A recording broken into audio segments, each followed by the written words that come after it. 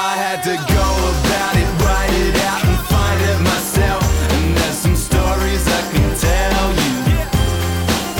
I had to fail, had to fall just for what I did well. And there's some stories I can Welcome to the Final Word, presenting the Guardian Ashes Cricket Podcast. Adam Collins here with Jeff Lemon at Adelaide Oval. The day after a test match that Australia has won by 120 runs. They go 2-0 up in the Ashes series, but England have done pretty well in the last couple of days to vaguely fight themselves back into the scrap. Yeah, and before we start, a big thanks to Earthboy for our intro track, that is Stories, off the album Smokey's Haunt. Go and check it out. As for England, kind of a couple of test matches back-to-back where they were in it for a while, but a while doesn't really cut it in test cricket. You can't afford to have two good days and expect that you're going to win a test match. But there'll be a little bit of hope and encouragement. At least they were able to run through the Australians in their second innings and bowl them out for 138. At least they got Jimmy Anderson a 5-wicket haul. You know, just that little bit of encouragement, although the way they went down on the fifth day was pretty limp in the end. Yeah, it feels a bit different to 4 years ago, that whitewash, that famous whitewash, where after two test matches England were decimated. There were crisis talks, they were absolutely petrified of Mitchell Johnson. Here there was a bit of stoicism in that second innings with the bat, and as you said, the skill James Anderson and Chris Wokes showed, especially under lights, was something they can certainly draw on when they go to Perth in a couple of weeks. Also taking something out of this match into Perth will be Shaun Marsh. His 100 was the difference between the sides, man of the match for that, and a very good chance he might have his brother playing alongside him back in the team for Perth. Double Marsh trouble, and who would have thought that that could ever happen again? Together at last again. Look, Jeff, we were going to deep dive on this test match, and we're going to talk about it a little bit later in the podcast, but we've just had the most wonderful discussion with Jason Gillespie, who these days is the coach of Sussex, about to become the coach of Sussex. He's been involved in both Australia and England coaching after his illustrious test career, and we thought that you may want to hear in great detail from the great Australian fast bowler rather than us two gibbering on for the next half an hour or so, at least in the first instance anyway. Yeah, Guardian columnist, of course, a really interesting thinker on the game, and just someone who goes about his business very differently to most in the world of cricket. So let's throw to Jason Gillespie.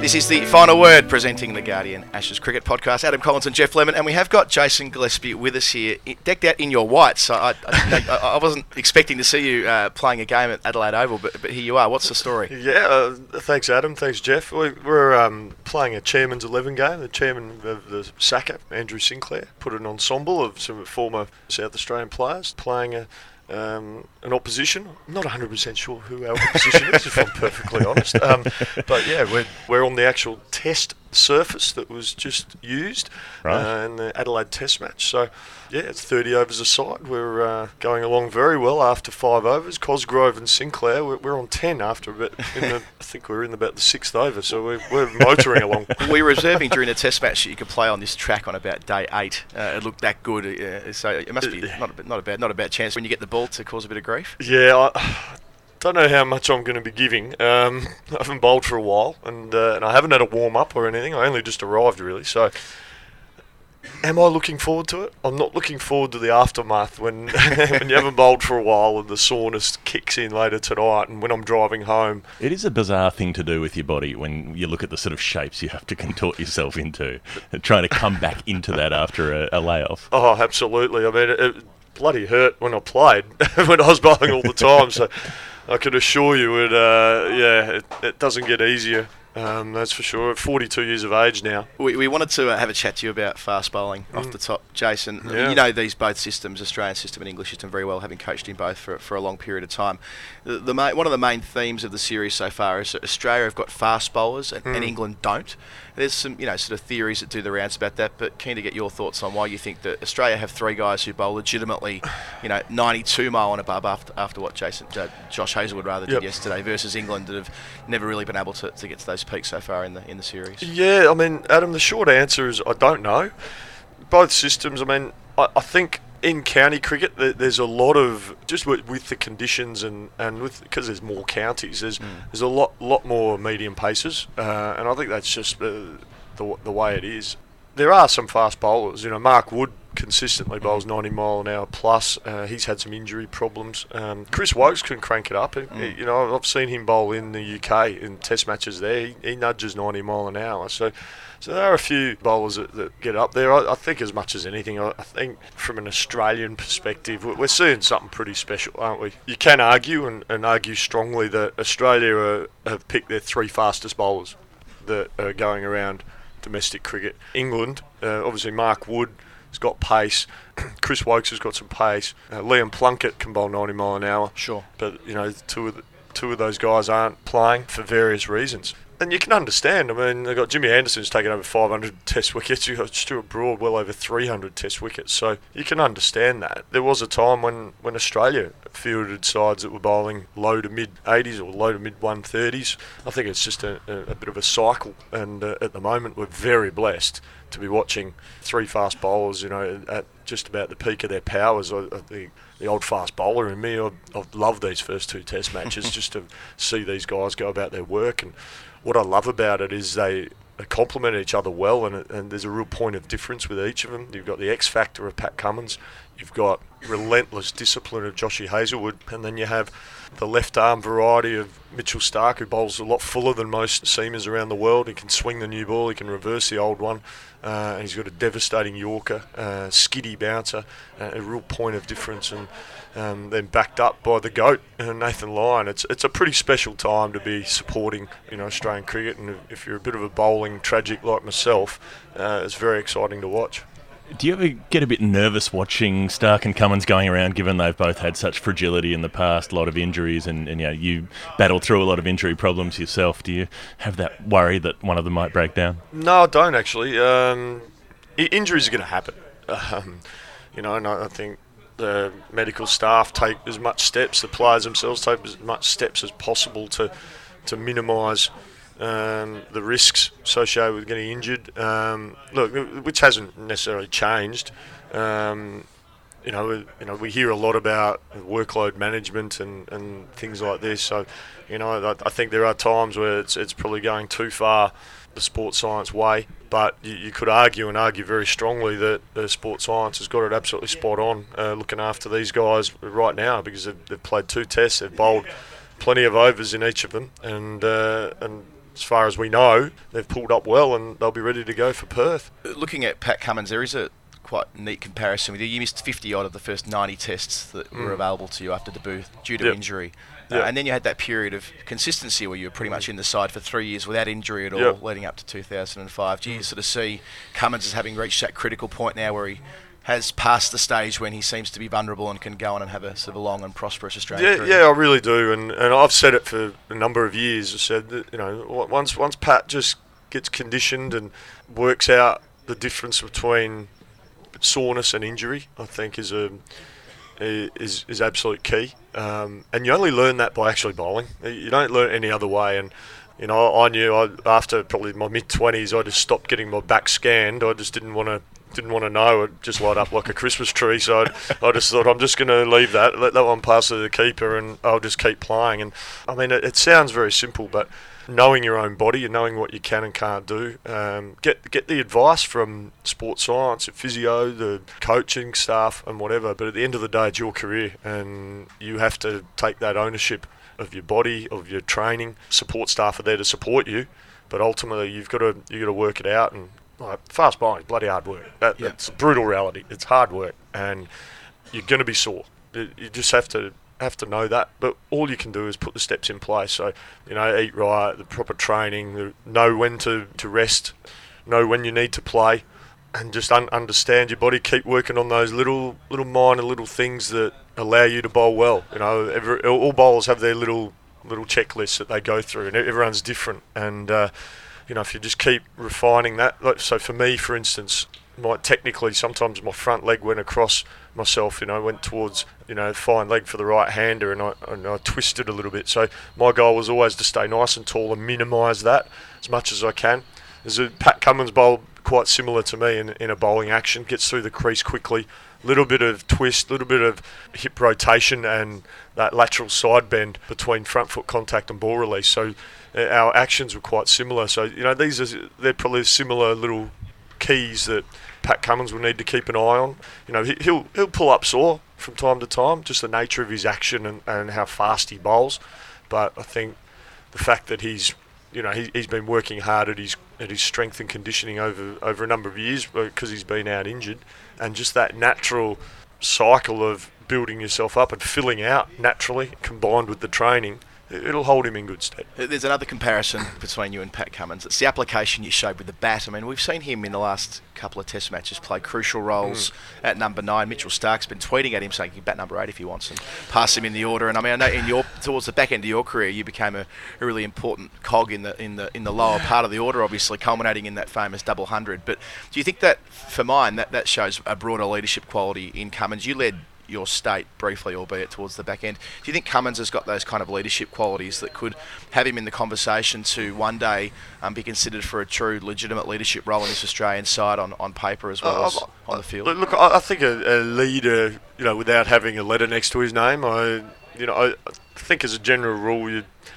it's very hard for fast bowlers to be a captain, for instance. And that's for a number of reasons, but mainly bowlers do spend time out of the team, more likely than batsmen. That's just the way it is, and they've got a lot to think about when they're out in the middle. They've got their bowling, so yeah, I think he'll certainly have a leadership role, but not necessarily with a letter next to his name. You mentioned his batting. I mean, gee whiz, he's got a very good sound base, good sound defence. He's actually got some shots. I didn't have any shots. I had to tuck off the hip and a cover drive. That's all I had. Mate, he can play. Make no bones about that. Lock him in for a couple of Test hundreds. I reckon I think he can definitely do that. And batting 8, absolutely no issue. He can do that. I think he could even potentially bat 7 if they needed to go that genuine 5 bowling options on a really flat wicket. And they need an extra bowling option. I know. Andy Bickle did it on a West Indies tour. We went with 4 quicks and Stuart McGill. This was in the early 2000s, and we were in Barbados, and Steve Ward trusted him to bat at 7. Adam Gilchrist just moved up to 6, and that was fine. And I think he got 60 or something. So what a luxury having. We'll just put Gilchrist up to 6. That'll be fine. if only every team was so lucky. Slightly different to pumping T-Pain up to number 6. Just at the moment. Slightly different. Yeah. Outstanding as he was here on. He was good. Not sure if he's entirely ready for the promotion yet. But there was an Ashes game where I think setting a declaration, you had license to have a swing and you smashed a couple over the fence and actually got to get going. It was in Perth. I remember. How was the feeling of liberation of being told to have a go? Oh, it was great fun. I mean, when I was younger, I did play some shots, and then I suppose when I got into first class cricket, I had to find a way to survive and thrive and make contributions as a batsman. And I found my defence was solid, and I found myself more often than not in partnership with a batter who's been in for a while, whether it be Test cricket, whether it be Gilly or one of the top 6 batters. So I was only facing a couple of balls and over, so I didn't need to have a big expansive game. I always felt if I could just bat some time and try and tick the scoreboard over, maybe get some singles, maybe, do that. That was my way of contributing to the team. If I could be in a partnership, basically if I'm batting with Gilly and I get to 10, 15 runs, he's going to be at least doubling my score, so he's probably got 30. So all of a sudden we've put nearly a 50-run partnership on, or 40-run partnership, 50-run partnership. So that's how I looked at it. So I break it down into, right, let's get to 10 here as a partnership. Let's get to 20. Let's get to 30. That's how I approached it, and I felt that was the role for me to be effective in that batting lineup and make a contribution. I think I averaged 50 balls an innings, so strike rate was pretty low, admittedly, but while maybe in the modern game I'd be seen as quite boring. I mean, I was pretty boring back then, and I'll be extra boring now, but I felt that I was doing an important role for the team. Yeah, it really belied your personality as a fast bowler, the way you went about your batting. Yeah, absolutely. Speaking of time, you're going to win a bit of time back now. The pitter-patter you might be able to hear through the effects mic is the rain, which has seen the players in your game leave the field, Jason. Yeah, so. I'm not against this rain right now. Reduce the amount of overs we have to bowl. No, playing the rain card immediately. Yeah, that's right, playing your rain card. You've got the Hawaiian shirt on, dancing on the bar in about half an hour's time. I know what you're like, it's fine. Look, To pivot slightly to your coaching career, Yeah. which is a massive part of your life now, as I said, you've been involved in both systems, Australia and the England system. When the England job came up a couple of years ago, Yep. most newspapers had you pegged as just about favourite for the gig. How did that feel, having a speculation you could be coaching England? And how close did you come to making that massive decision to really have a crack and coach the national side there? Was it ever a real consideration for you? It wasn't. In a funny kind of way. I mean, it was nice to be thought of highly enough by all the media that I was a favourite. I never felt like I was a favourite for the role, if that makes sense. I'd spoken to Andrew Strauss. He'd come and visited me in Leeds, and we'd had a cup of tea and had a chat. And it was just, he made it very clear he was having these conversations with a number of people that that he was interested in speaking to. So I was left under no illusion about where I stood. It was simply conversations, and then I ended up going down to London and meeting with him and Tom Harrison, and had an extended conversation. And same thing. At no point did I feel that I was locked in for the role or I was going to get the role. I knew they were obviously interested in chatting to me. They called me back for a second chat.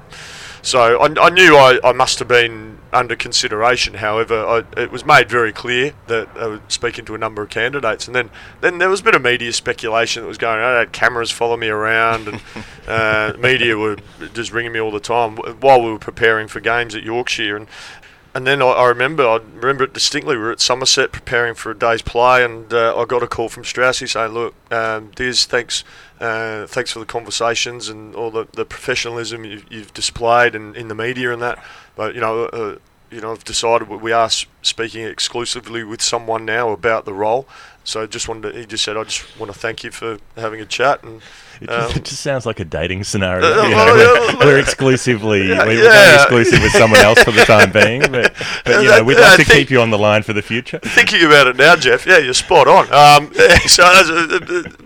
Strange choice of words, I suppose, but I think what Andrew was just trying to get across was that basically, look, I've got someone in mind, and I'm chatting with him now, and it was absolutely fine. And then I just thought, right, because I didn't want any more distraction with Yorkshire while we were preparing for games and during games, because all the questions, all players were getting asked that. It was, the director of cricket. It was just, it had potential to start becoming a circus. So as soon as Straussy got off the phone, I sort of got our media manager. I said, look, let's get together. Let's have a quick chat, and we can just put this to bed now.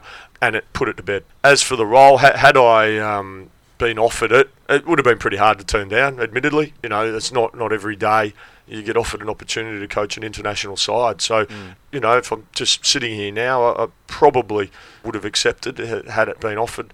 However, on reflection, looking back, it was the right call, one, to go with Trevor Bayliss. So I fully supported that. He ticked all the boxes that the ECB were after.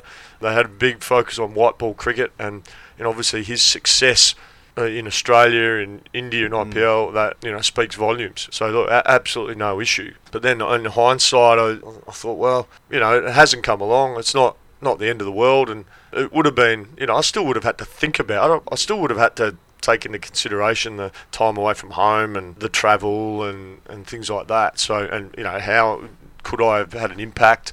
But in a way, kind of, I'm very comfortable where I'm at, with our life, and it was just a good experience to go through, really. As I said, it's not often you get spoken to for a high-profile job like that. And at least he gave you a call instead of just changing the status on Facebook. Well, yeah, it was nice of him to actually have a conversation. No, but Straussy was very professional. Tom Harrison was very professional. So yeah, absolutely no issues with the process that the ECB went through. They were great to sort of deal with throughout. Given you've came back into the Australian system now and now going over to coach Sussex next year, you've bounced back and forth a little bit. Does that suggest that you would be open-minded to a job that's outside of those two countries? If an international job came up a bit further afield, of the nations, is that something you're kind of in the market for now? Well, yeah. I mean, a couple of months ago, I'd had contact from Sri Lanka Cricket about that role, and it didn't go beyond that. I didn't have an interview or anything like that. It was just a discussion about, look, we're looking at our options. We've got a few people that we want to sound out to see if they would be interested in applying. And so I said, yeah, look, I'm happy to have a discussion. And then it didn't really progress from there. So that was fine. They obviously had someone in mind, and that's fine. So, look, I think you always look at a role and when it comes up, and the first question you always ask yourself is, can I have an impact? And am I going to enjoy it? Is this what the team, whoever you're coaching, is it going to be a good fit? And can you make a difference? And then obviously family considerations come into it. International cricket would be a lot more problematic or more difficult for me, only just with a young family and being away from home. But people think, oh well, why are you going to England for 6 months of the year, 7 months of the year? We feel we can make that work with our family. They're coming over a couple of times for stints to Brighton, Hove, and we've created a really nice life here in South Australia, and the kids are happy and my wife's happy. And so when I first was chatting with Sussex, my initial reaction was, look, I'm not interested, and not because of the role. I thought the role was very good, and I felt absolutely, I think I could make a difference to that county, and I feel I could help. But it was the family situation, and then when the discussion went, well, we'd be open to basically a summer only role. We discussed it as a family. We feel we can make that work. So then all of a sudden I've gone, well, if we can make it work as a family, then right, can I have an impact, or do I feel I can add value to the county? Once I started to speak to the county and what their ambitions for the team and the club moving forward, the squad, we kind of, the stars were aligning in a way, and that's where the discussions progressed and got to a point where I accepted it. Is it a bit like adding another family when you take over a team? You're the coach, you're sort of responsible, you've got these charges, these young guys who you've got to guide and mould and sort of help make them into something. It's kind of like, here, have another 20 kids. Well, yeah, sometimes cricketers can act like kids. There's no doubt about that. We all have that capacity, I suppose.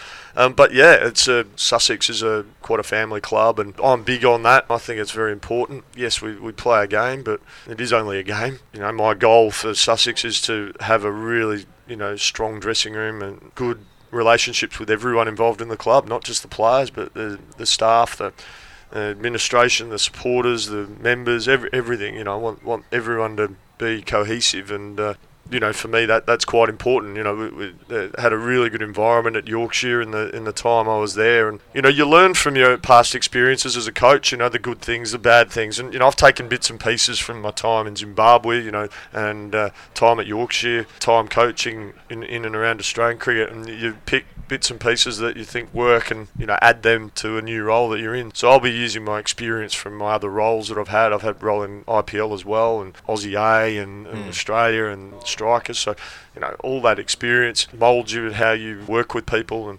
hopefully I can bring some of that experience to Sussex. What would you sort of describe as your philosophy as a coach?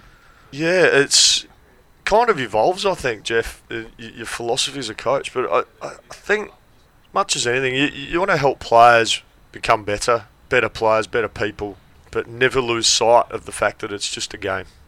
And for me, that's so important. And people, I know people say, oh, but it's professional sport, and you've got to do this, you've got to do that. It's ruthless, all that. I get all that, but it's still just a game. Yes, I know there's money in the game. Yes, I know it's blokes' careers, and this is where it gets tricky. And it is hard because, some of the worst things about the job is players are being released, players are getting dropped, giving that feedback to players. They're the parts of the job you don't really like. Everyone's got parts of their job they don't particularly like, but you have to be very respectful. But as long as you can look yourself in the mirror and say you're doing it for the right reasons and stuff, you tend to be okay. Is that sort of more empathetic, considered side you're talking about there? Is that consistent with what you were like when you were a player, or has that evolved a fair bit since you've been off the field? Yeah, I think so. I think I've always tried to put myself in other people's shoes as much as I can, just to get a feel for what they're thinking, what they're going through. I think that's quite important. Empathy is an important thing when you're a coach or a manager, and you certainly need it at county level. You need to understand, because it's, how do I describe it? It can be tough for a professional sportsman. If you think last year of your contract, you know that there's some insecurities there, being a professional sportsman. You know, you could be one injury away from losing a contract. I get all that. I understand that. Yeah, it was interesting talking to Joe Root earlier in the year. He talked about empathy being a big part of his dressing room. The dressing room he wanted to build the culture, he wanted to foster over a period of time. Is that sort of, do you think you've had an influence on him to an extent, the time you've worked with him and just seeing the world in a broader sense rather than strictly about the sort of hostilities, to use that sort of hackney term, on the field? I think Joe's done that himself. He's quite... He doesn't just think of himself. I saw that from when I first met Joe, and he was just a good teammate in the dressing room. He'd be very inclusive, and I think that's just his character as much as anything. If I've had something to do with that, I mean it's great, but I think it's essentially come from Joe. And he's absolutely spot on. As leader, he needs to be able to put himself in in his teammates' shoes and listen to understand, I suppose. You played in a super aggressive Australian team, obviously very skillful era, but it was also marked by being really hard on the field, a lot of quite angry characters at times, and then you always seem to be a bit different in your own way. Did you feel at ease in that environment, or were you comfortable with the way things went on, or did you feel like it was a little bit different to how you would go about it? I didn't have a problem. I don't have a problem with players going hard in the field. I don't have a problem with players saying a few words out there, because everyone's different, and different doesn't mean bad. Different isn't negative. Everyone, there's so many ways to hit a ball for four. There's so many ways to bowl a ball. There's so many ways to act out there. Some guys are more vocal than others. Some guys are angrier than others. As I said, I've always just seen it as a game, and a game to enjoy. Yeah, I got fired up on the field from time to time as well. But everyone does it their own way. I know there was a bit of criticism in the era that I played about how the Australian team went. I mean, we played hard, but we played fair. And all those guys I was fortunate enough to play cricket with, and I watched how they prepared, and I helped them prepare. They helped me prepare. We left no stone unturned, and we just wanted to win. I don't believe that their lines were crossed. Other people will argue, but you got to remember as well, when you talk about, we talk about sledging and mental disintegration, chirping, whatever you want to call it. I mean, I'll be honest, I didn't hear a lot of it, because I'd bowl a ball, then I'd be walking back to my mark. So, the hammock, the keeper and the slips, maybe they were saying a few things, but I didn't hear it, because I'm walking back to my mark. I always felt as a bowler, me being the most intimidating, a bit like Curtly Ambrose, just have a little stare, and then by the time the batsman sort of looks up, you're halfway back to your mark. And I wanted to give the impression to the batter, geez, he wants a piece of me. He's racing back to his mark. I was slow back to my mark as a general rule, but that was my attitude. Yeah. Was I'm going to get back to my mark. Because I'm having a go. I'm coming at you again, and bowl a ball, give him a little stare or a little word, and then get back to my mark as quick as I can, as I'm coming after you, son. So that was kind of my approach. When you were really on top of a player, like, I don't know, Sherwin Campbell in that 2000 series or whatever, and they've really got no clue what's going on. Did you ever feel a bit sorry for a batsman that you were working over? I've never ever felt sorry for a batsman. Never. Mate, look, you have to work hard for your wickets, and that's what I say. Like, fast bowling's hard work, as we touched on earlier. I mean, some of the greats of the game, their strike rate is 50. That's still 50 balls you have to bowl to take a wicket. That's a lot of work. Yeah. And then, these guys with 500 wickets and the strike rate of 50. Wow, that's a lot of bowling, eh? I mean, I think Dale Stein's got just about the best strike rate in the history of the game, but he still takes him 7 overs to get a wicket. That's incredible. Incredible. Jason, we said when we were going to get you on, we want to talk about a couple of the broader issues. Yeah, of course. Your dietary choices are well documented, very well documented. Your plant-based athlete status, and look, I don't think a lot of people are across the reason why you made those decisions, and there's a lot of chat about other players that have followed suit. To start to frame the conversation, why did you make the decision to remove meat from your life? Yeah, well, I remember when I first heard that Peter Siddle had gone a vegan. He's been vegan for 6-7 years now, I would have thought. And I thought, what's that? I didn't give it a second thought. And that sounds a bit hippie and a bit crazy. And I thought, the thought of not having meat was not... Mate, I was a meat eater. I was for the ages. I could eat steak. I could do everything, like biltong, all that. I with the best of them. But yeah, I mean, my dad unfortunately passed away just over 4 years ago. Mum and Dad came to visit us in Leeds, and this was July 2013, and Dad was helping us move house. So we hired a little van, those little trucks, and because we weren't moving far. We bought our house, and so we're moving out of our rental accommodation, which was just around the corner. And so we hired this van, and we made a few trips. So it was the last trip, and unfortunately, Dad had a heart attack, collapsed, and subsequently died. And that had a pretty big effect on me. And so I started to just look at, because my dad, to be, bless him, he wasn't the specimen he used to be, so to speak. He was carrying a bit of weight. I'd found out after he died, he'd had some issues. He financially, because he'd been out of work for a while, so he kept things pretty close to his chest, which in turn created a lot of stress in his life.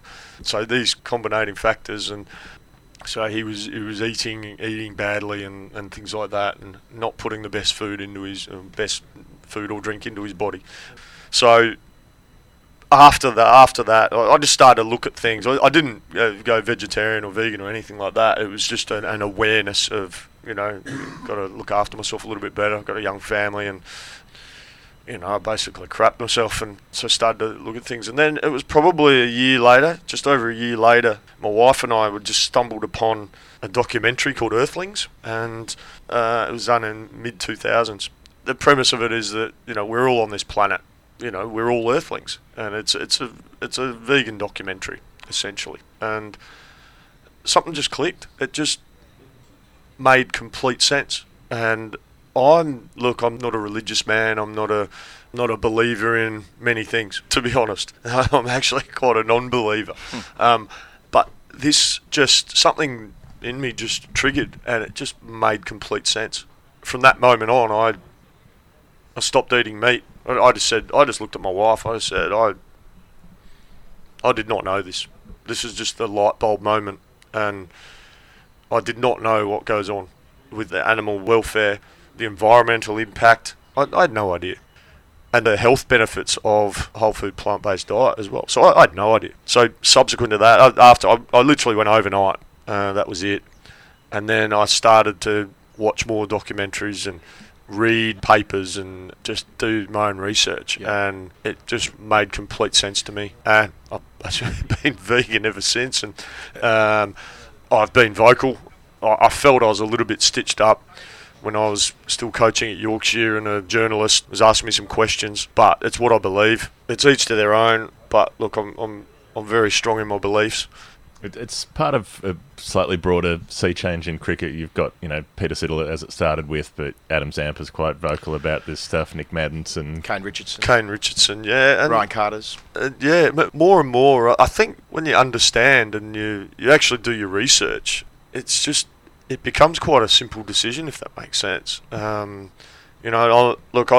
been through the phase, which I think most people do. You want to just, all the knowledge that you learn, you pick up, you just want to share it with everyone. So there's such injustice in this world, and we all know there's a lot of injustice in this world. But I'm at a point now where I'm on my journey, and I just live my life the way I want to. I am turning into a genuine hippie. My wife keeps saying to me, "You are turning a hippie." I've got the happy pants, and I shop I buy all my clothes, buy the majority of my clothes at op shops, and I keep researching off the grid lifestyles, and which it will happen at some point. Battery packs. Sorry, get the battery packs going. Yeah, Jeff, I'm quite passionate about it. I actually think that will be. I think, particularly once the kids grow up and get a bit older, I can definitely see myself switching off from the grid and living that self-sufficient lifestyle. Growing my own food and producing my own power and all that sort of stuff. I can definitely see it. As I told you, I'm turning into a bloody hippie. Running the cricket filter through that cricketers that Jeff mentioned before. Whenever people talk about not eating meat, invariably, and when they couple it with sport, they go, "Well, how could they possibly have the energy to do that? Without the protein in the meat, how could that's a common argument you hear. How do herbivores get their protein? They eat plants.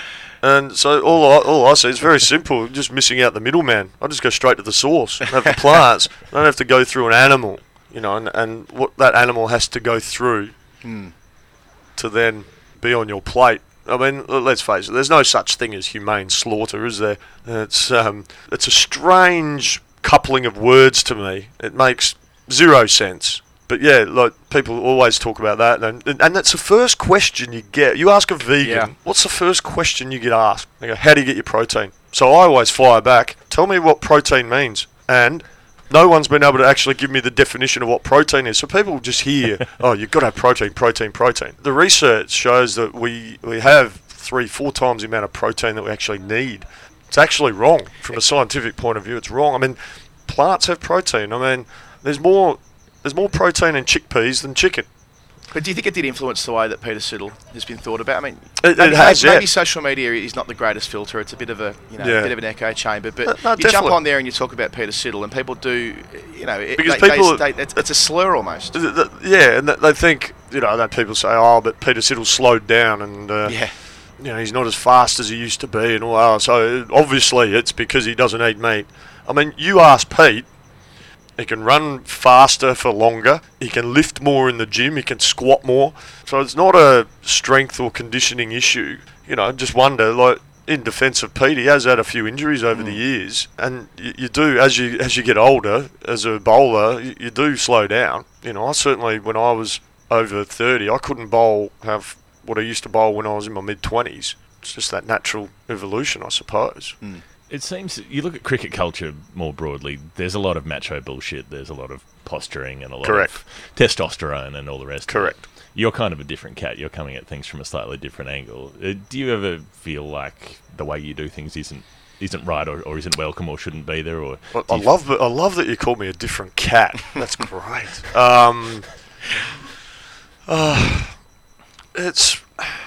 I just say you gotta be true to yourself, and I know people perceive me as being different. I don't see myself as different.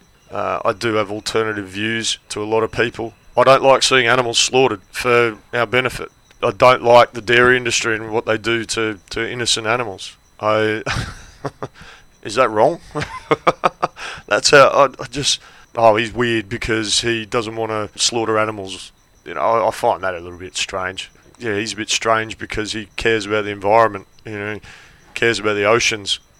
For me, I don't see that as being weird. I see that as being a human being. Had your views or your epiphany 4 years ago, but the way you've changed your life, had that happened 15 years earlier and you're a member of the Australian Change Room, would have it been a welcoming environment for you then, or is this something that's only palatable now that other players and others have sort of led the way? I would have been fine. I'm a pretty strong personality, so I'd like to think I am. I don't think I would have had a problem. Look, I've made a mine down where I live. He's a local butcher. Not going to not be his mate. Yes, we've got very different views on what the world is. As different as one could have. But I think the reality is we live in a non-vegan world.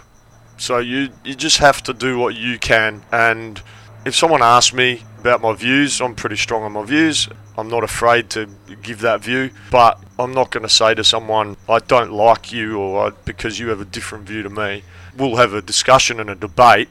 And I don't have to agree with it necessarily, and they don't have to agree with me. But I feel I'm right, and I can be a bit of a stubborn bloke from time to time.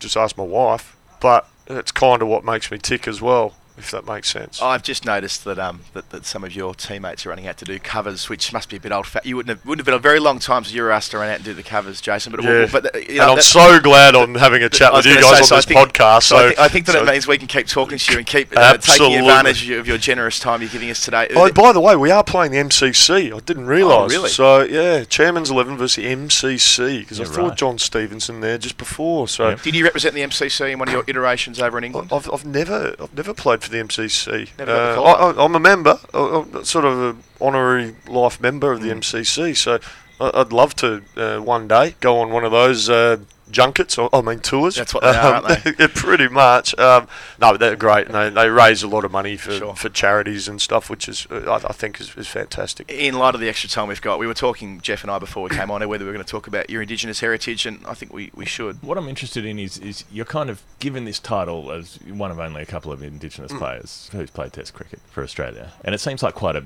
heavy burden in a way to put on someone because you don't get to share it around. It's an interesting one because as a family, like I've known since I was a young kid that our family is of Indigenous, Aboriginal heritage. So it's been nothing new, and it's something that we're obviously incredibly proud of. So it was a bit of a, all my mates growing up, they all knew, we're of Indigenous heritage. So there was no issue going through school, all this sort of stuff. And it just so happened that there was a journalist around the year 2000, it put this story on, Jason Gillespie's Aboriginal and all this. Where's this come from? And all this sort of stuff. And it was a massive surprise to me that, and maybe I underestimated, I just thought nothing of it. Aboriginal. Yeah, well, you went on to captain the ATSIC 11, didn't you, that game? Well, I was meant to, but I hurt myself. So I was sort of a non-playing captain, which was great. Mike Greeley. Yeah, but I'd injured myself, and it was before a tour, so I had to be careful. But yeah, it was a weird old time. And then your question, Jeff, I've never felt there's any expectations or anything like that. I've got Aboriginal heritage of, my mum's side, we've got Greek heritage, and, we're obviously proud of that as well. And I think there was a little bit of criticism in some quarters that, I was seen to not really be embracing my culture, which couldn't be further from the truth. My late father, he was CEO of ALRM, Aboriginal Legal Rights Movement, for a long time. My brother still works there. It's not as if our family have just, swept it under the carpet or anything like that. Gee whiz, you only have to, one of my cousins, he works in Indigenous services and whatnot, so our family's got a strong connection to Aboriginal heritage and the like. So pretty significant time coming up for Indigenous affairs as it relates to Australian cricket, with the Tour of England next year to mark the 150 years since the initial tour. And Ashley Gardner, Jeff and I have had the great pleasure of watching her play for Australia in recent times, and for the Sydney Sixers in the Women's Big Bash League. She's a superstar of the game, and will have a massive profile very soon. Have you had much to do with Ash? I know you presented her a cap when she first played. I haven't had much to do with Ash. Presented with a cap, which was a proud moment. Yeah, she's going to be a superstar. Yeah, no doubt. She bowls really nice off spin. She gives them a whack, and she's a jet in the field. All the attributes of being a very fine cricketer for Australia for many years to come, and just absolutely delighted for her. She's worked her butt off to achieve that, so full credit to her. I think what I'm really proud of Cricket Australia, they've put a real emphasis on the Indigenous 11, men and women. They're that tour that you mentioned that's coming up. I can see they're putting more focus into Indigenous cricket, and we're seeing a lot more lads pop up into first-class cricket. I'd like to see some more. That'd be fantastic. But also I think our sport has got to be realistic as well. AFL is what Aboriginal children love the most. But we've got to, as a sport, try and get them to think, well, there are alternatives to footy. Aboriginal children, they're just unbelievably gifted kids in whatever sport they pick up. We just probably selfishly as a sport, we want to get the best young kids coming and playing our sport and showing them that it's a great sport to play. But our sport's very different to footy, so Cricket Australia have to be understanding of that, and I think they are. But they're really making some conscious efforts to give Aboriginal cricket a real profile, and I'm very proud of Cricket Australia for going down that path. Jason, you've been incredibly generous again with your time today. One of the most considerate and interesting and engaging members of the cricket community. We're so thrilled to have had you on the final word. Thanks for your time. Absolute pleasure, lads. Thank you very much.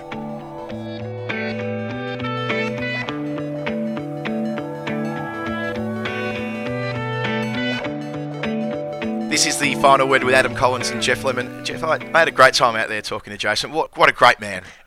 You never know when you're starting an interview how it's going to go. It's a little bit like a first date or something. You're sitting down with someone, maybe it's been set up, there's been quite a few phone calls back and forth and some texts and so on to make sure that you're in the right place at the right time. Are you wearing the right thing? Is everyone comfortable? But then Sometimes it just flows. Yeah, to go behind the curtain, we took about 2 weeks trying to tee that interview up. I'm so glad that we got there and had that long discussion with him. But let's look towards Perth. There's a bit of a gap between Adelaide and Perth, which should serve both sides well. Australia, in terms of just taking stock and realising they are one rubber away from regaining the urn. As for England, they've got a 2-day tour game against a bunch of kids in Perth this weekend, which you can't draw an awful lot from. By the way, isn't that a joke? These tour games that England have been given, both before the first Test match and these CA11s. I'm all for the CA11 and the development capacity it gives to players. But when England played the West Australian tour game in 1998-99, Matthew Nicholson was breaking arms, took 7 wickets. He petrified the English. It was the perfect preparation for a Test match. This is a glorified club game. If that, the kind of level of players that they're being sent, there's a handful of decent experienced players in those teams, but it just makes a bit of a farce of preparation. If you're asking the host board to give you preparation for a game, that's not what you're getting. And to be fair, it is reciprocated when Australia tours England. They usually get teed up to play the worst county sides at the bottom of the second division on absolute roads, and those sides rest all their good bowlers. And they always win the toss and bowl first as well, to let the Australians have a bat first too. Yeah, but exactly. still, they are first-class fixtures, and Darren Lehmann, as the Australian coach, actually insists on that. He always wants his tour games to be first-class status, have something riding on it. This is anything but, and that's no reflection on the young players they've drawn from this youth squad. I mean, they're all going to go on and have presumably great careers, serviceable careers as first-class players themselves. But I'm thinking more from an English perspective. In order to prepare for a Test match, playing against what is a glorified youth squad with a couple of guys, I think it was 4 of the 11 have played cricket for their states at this stage. It just feels like there's something amiss there, and I wonder whether there will be retaliation in a couple of years' time when Australia does go to England. Playing the Loughborough under-17s Exactly. development squad or whatever. But still, we are heading to Perth next week after that tour game. Mitchell Marsh, we mentioned in the intro, he's back into the 13 at the expense of Chad Sayers.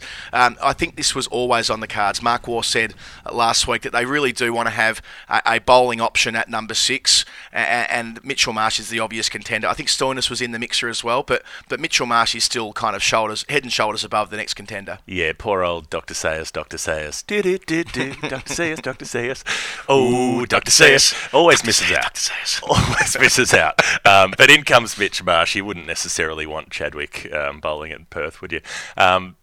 He'll play. He wouldn't be in the squad if he wasn't going to be in the team. It feels that way, doesn't it? Let's call it now. Let's call it early. Hanscom Let's will declare be dropped. it. Yeah, and think about a week ago. Let's go back in time, jump in our time machine as we often do on the final word. 2 weeks ago, before the first Test in Brisbane, I would have said that it's Smith and Warner as your top dog, and on the next line of betting, if you like, it's, to mix my metaphors and analogies horrifically, we've got top dog, top dog and dogs and horses all dogs together. with a gambling problem is what we're on here. So that'll do. But the next line of that would have been, I think, even Khawaja and Hanscom. I think they would have been the two guys that would have been considered equally as important as each other after the performances they turned out last summer. Hanscom was prolific after coming into the Australian 11. But now, in the space of those couple of weeks, Shaun Marsh is undroppable, and Peter Hanscom is... Well, gee, you don't need to be a professional cricketer or an expert in batting techniques to see that he's low on confidence and there's something amiss, and the English bowlers are having a field day. Yeah, I don't necessarily agree with all of that. Like, I think it's a bit of a nonsense how quickly public mood changes and how quickly selectorial mood changes. Someone has one good innings and suddenly they're undroppable. Someone has a couple of bad ones and suddenly they never knew how to play to begin with. Yeah, Peter Hanscom has looked bad. He's had 3 innings in the series. He hasn't looked good.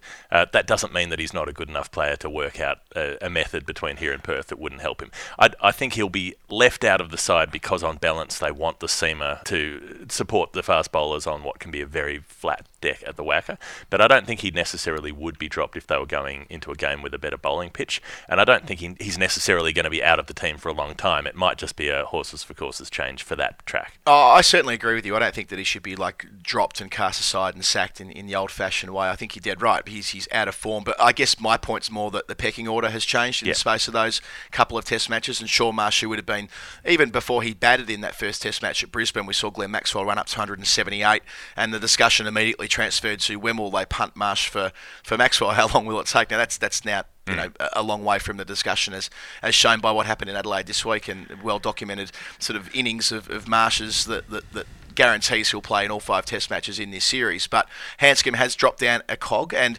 look, Simon Kadich made some interesting comments to me about this a couple of days ago. He went through a rough trot in 2005 during the Ashes series where he said there was a similar balance problem he had at the crease, which he's identifying, I should add, not me. It's this idea that he can't shift his weight forward quickly enough to approach the ball.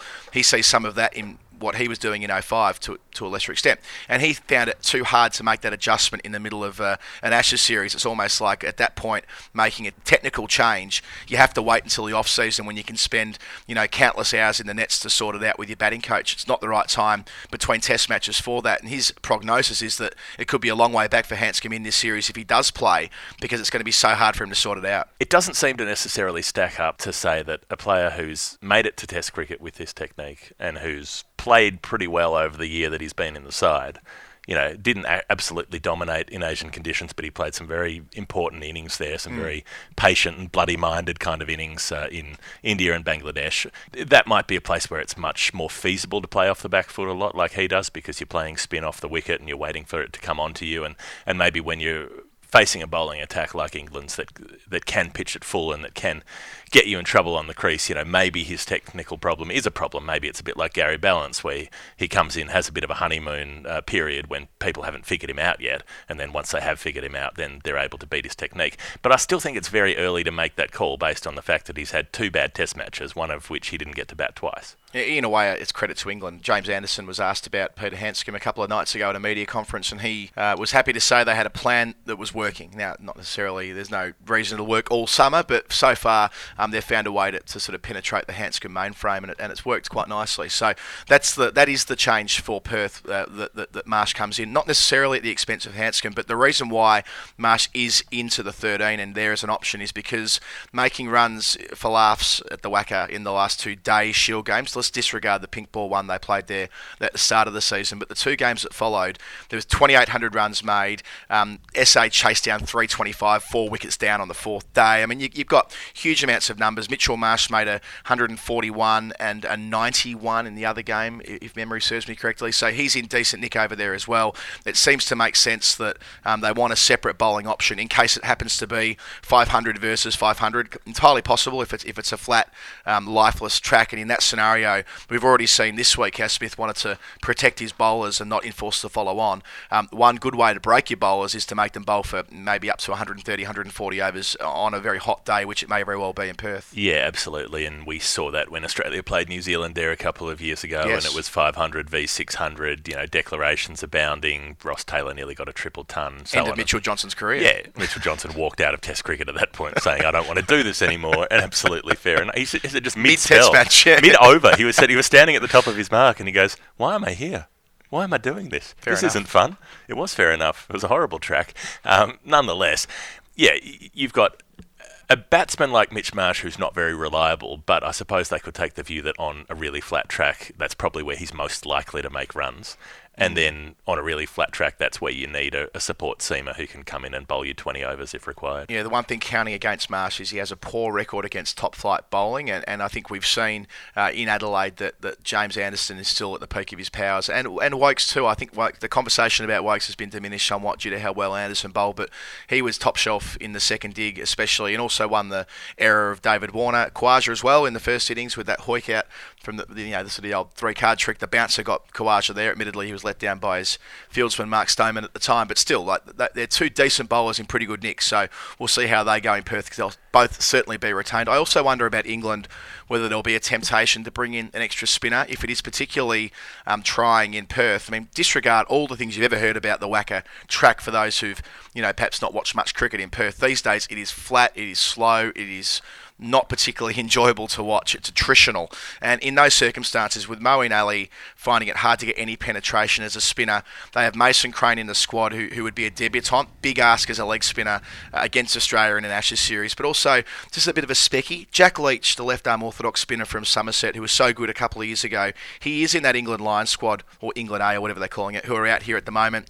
I mean, it's unlikely he'd debut, but if they want someone who can exercise a bit of control and still move the ball away from the right-hander, he might be a bit left field, but they could bring him in. Tough ask. Spin bowler, have your debut in the Ashes Yeah. at the WACA. with the series on the line. Yeah, I'm not saying it'll be easy, but if they do want to try and find a way to shut down scoring from one end, I'm not sure whether Moeen Ali's able to do that right now. Whether that's to do with the cut on his finger, lacking purchase, confidence. He's taken 2 wickets at 98 in the series. That's all you kind of need to know about the first 2 Test matches. But watching him bowl, he's leaking runs as well. And, if they need a criminal barrister at some point to get to the bottom of a case, Mason Crane can definitely do the job. All right, gentlemen, we have a problem with this jury. And I'm going to land one on a length and turn it away from the right-hander. Yeah, and looking at he's on this tour as much for anything about what he did in Australia in grade cricket. He ran wild in grade cricket and ended up in the New South Wales side last year, remarkably. That's a major driver behind why Mason Crane's here. But we were joking in the press box the other day that Michael Atherton has a better record with the ball than Mason Crane in his first-class career, where he didn't bowl an awful lot. So that might give you a bit of a feel for how green he might be if he has to debut against Australia in an Ashes Test, as you mentioned before, Jeff. So that's all ahead of us in Perth when we cross the Nullarbor next week. Make sure you subscribe to the podcast on iTunes, and it will be popping up on the other platforms pretty soon. We're still working out the technical side of that, and also just keep an eye on the Guardian website, where we'll be popping up over the course of the Ashes series. Until next week, this is the final word, the Guardian's Ashes podcast with Adam Collins and Jeff Lemon.